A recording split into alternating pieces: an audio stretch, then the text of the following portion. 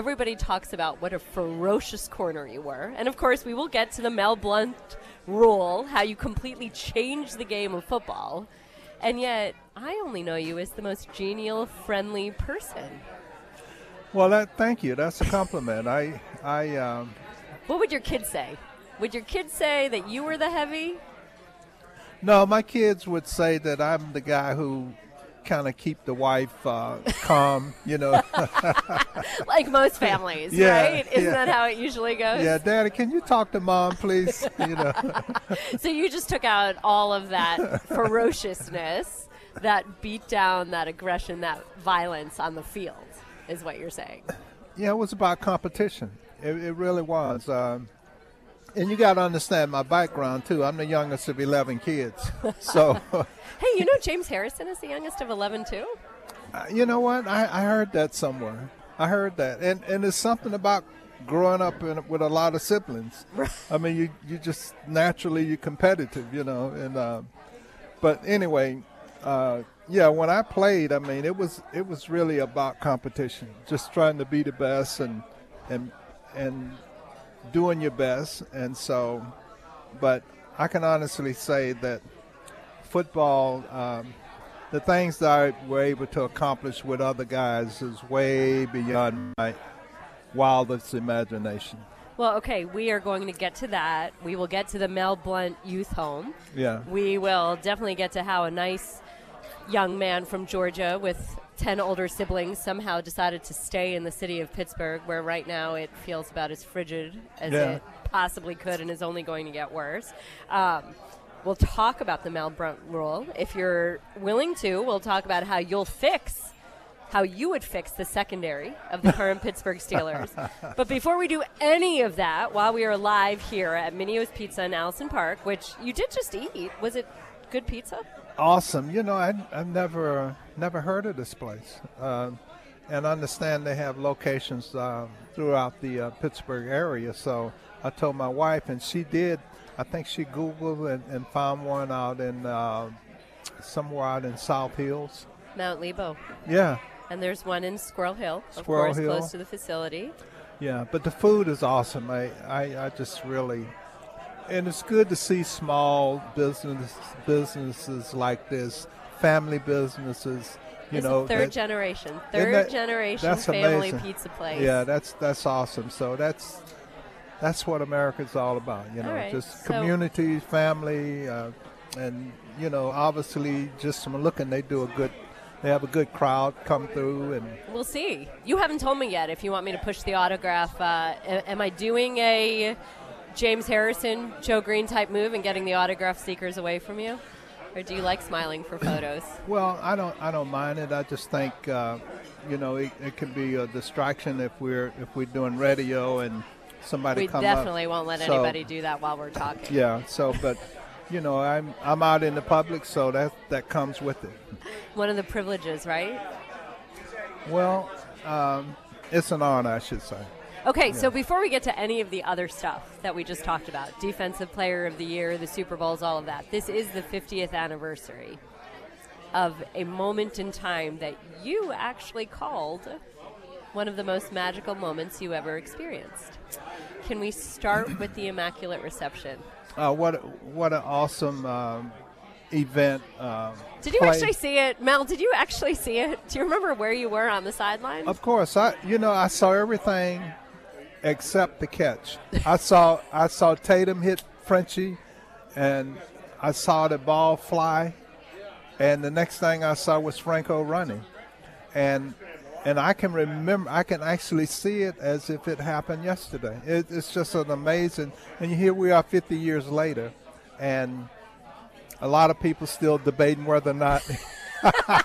Yeah, but Franco's adding to that. We saw Franco at induction. Yeah. And I was with him and Fred Biletnikoff. Right. We're talking about whether this is really a catch. And Franco now loves to play it up. Oh, yeah. Him and the linebacker, Bill Piano. Yeah.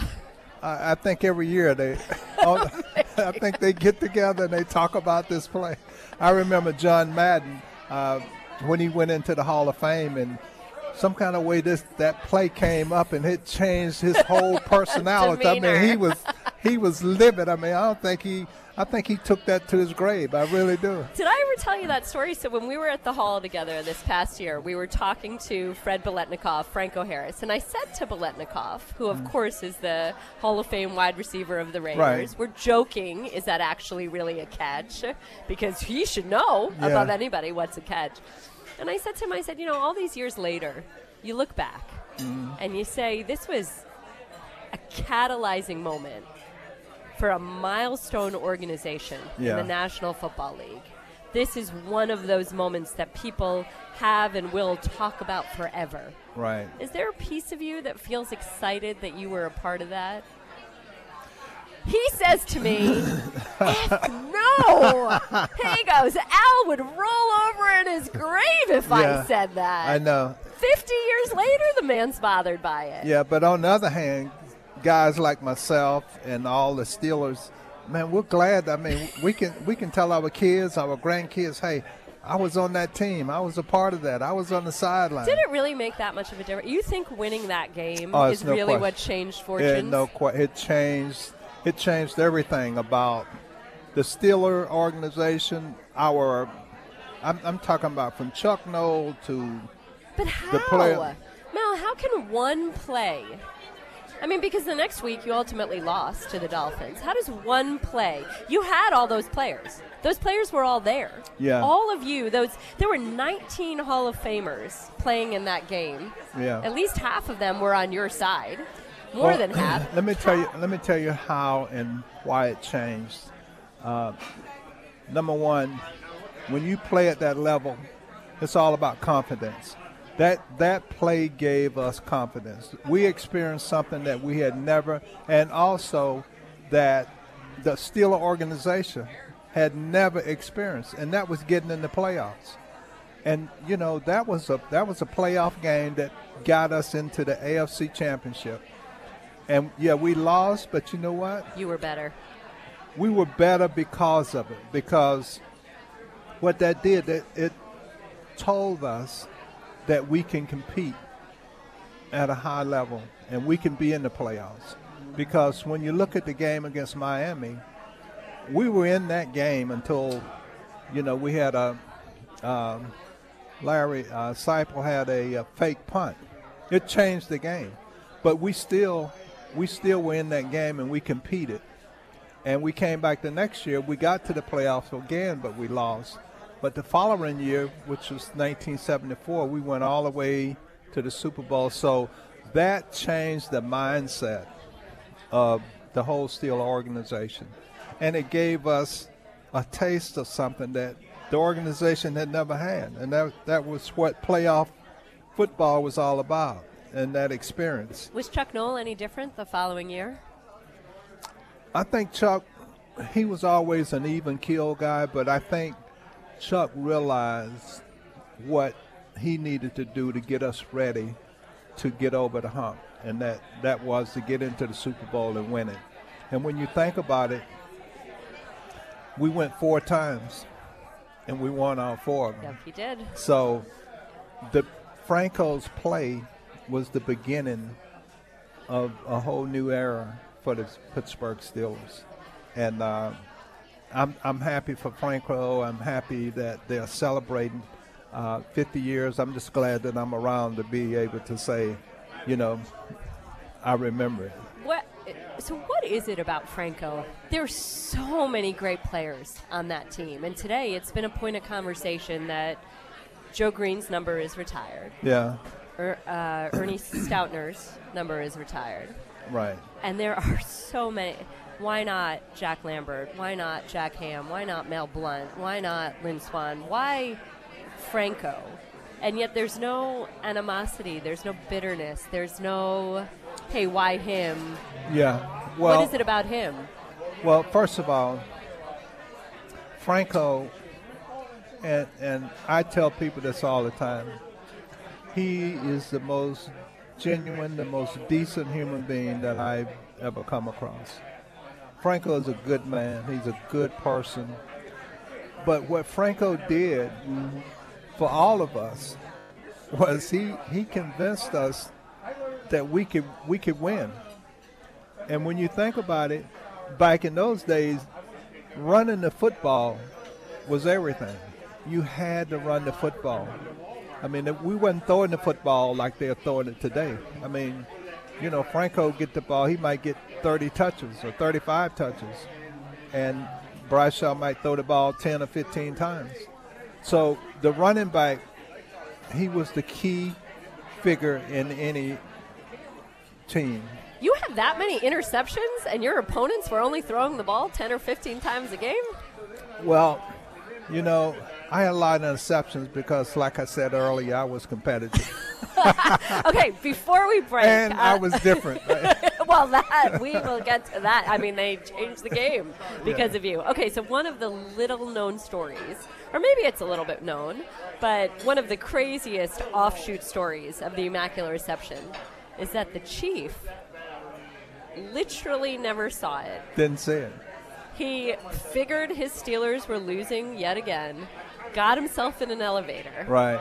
and was in the elevator when the magic happened. That's the story. I mean, the elevator's in the elevator panel is in the Pro Football Hall of Fame because that's what the Chief was looking at as opposed to the play. So, did you guys tease him about it? Like after the fact? Was that a story?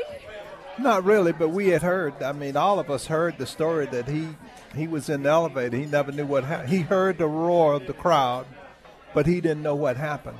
But was he a guy that would walk through the locker room? Like, you never said to him, Chief, you missed it? No, we never said that.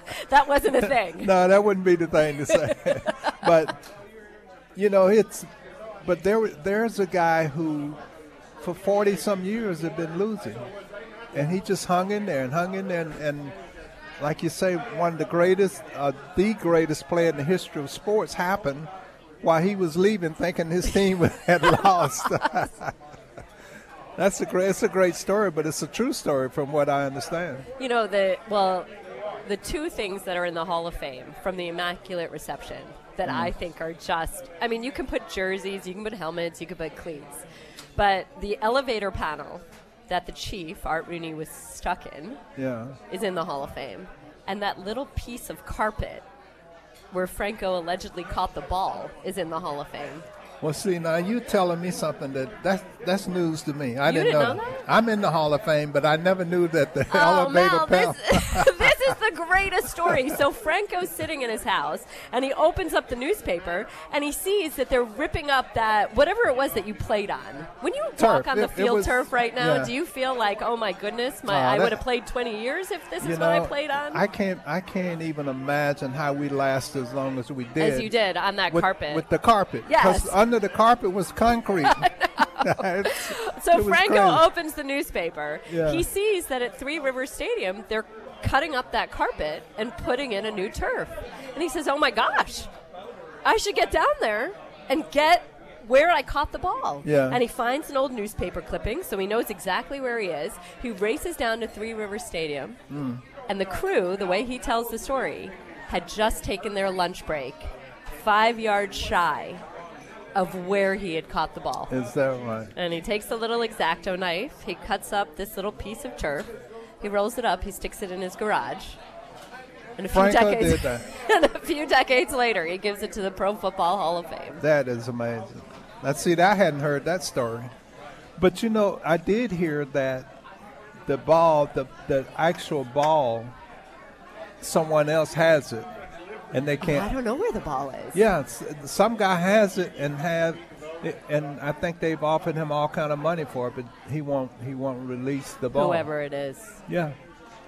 That's sad. I know. So the ball is not in the Hall of Fame, but the elevator and the turf, Franco's cleats. Yeah. How many of your interception balls do you have? I don't know. Not all of them. Oh, you don't? No, I don't have. Do you at least have 4? I mean, do you have enough for your children? Oh, yeah. Okay. But I don't have all 57 of them. What about your fumble recovery for touchdowns? There's 2 of them? Is that right? I don't know. Why are you asking me? You don't remember these stats. That's a good sign, Mel. All right.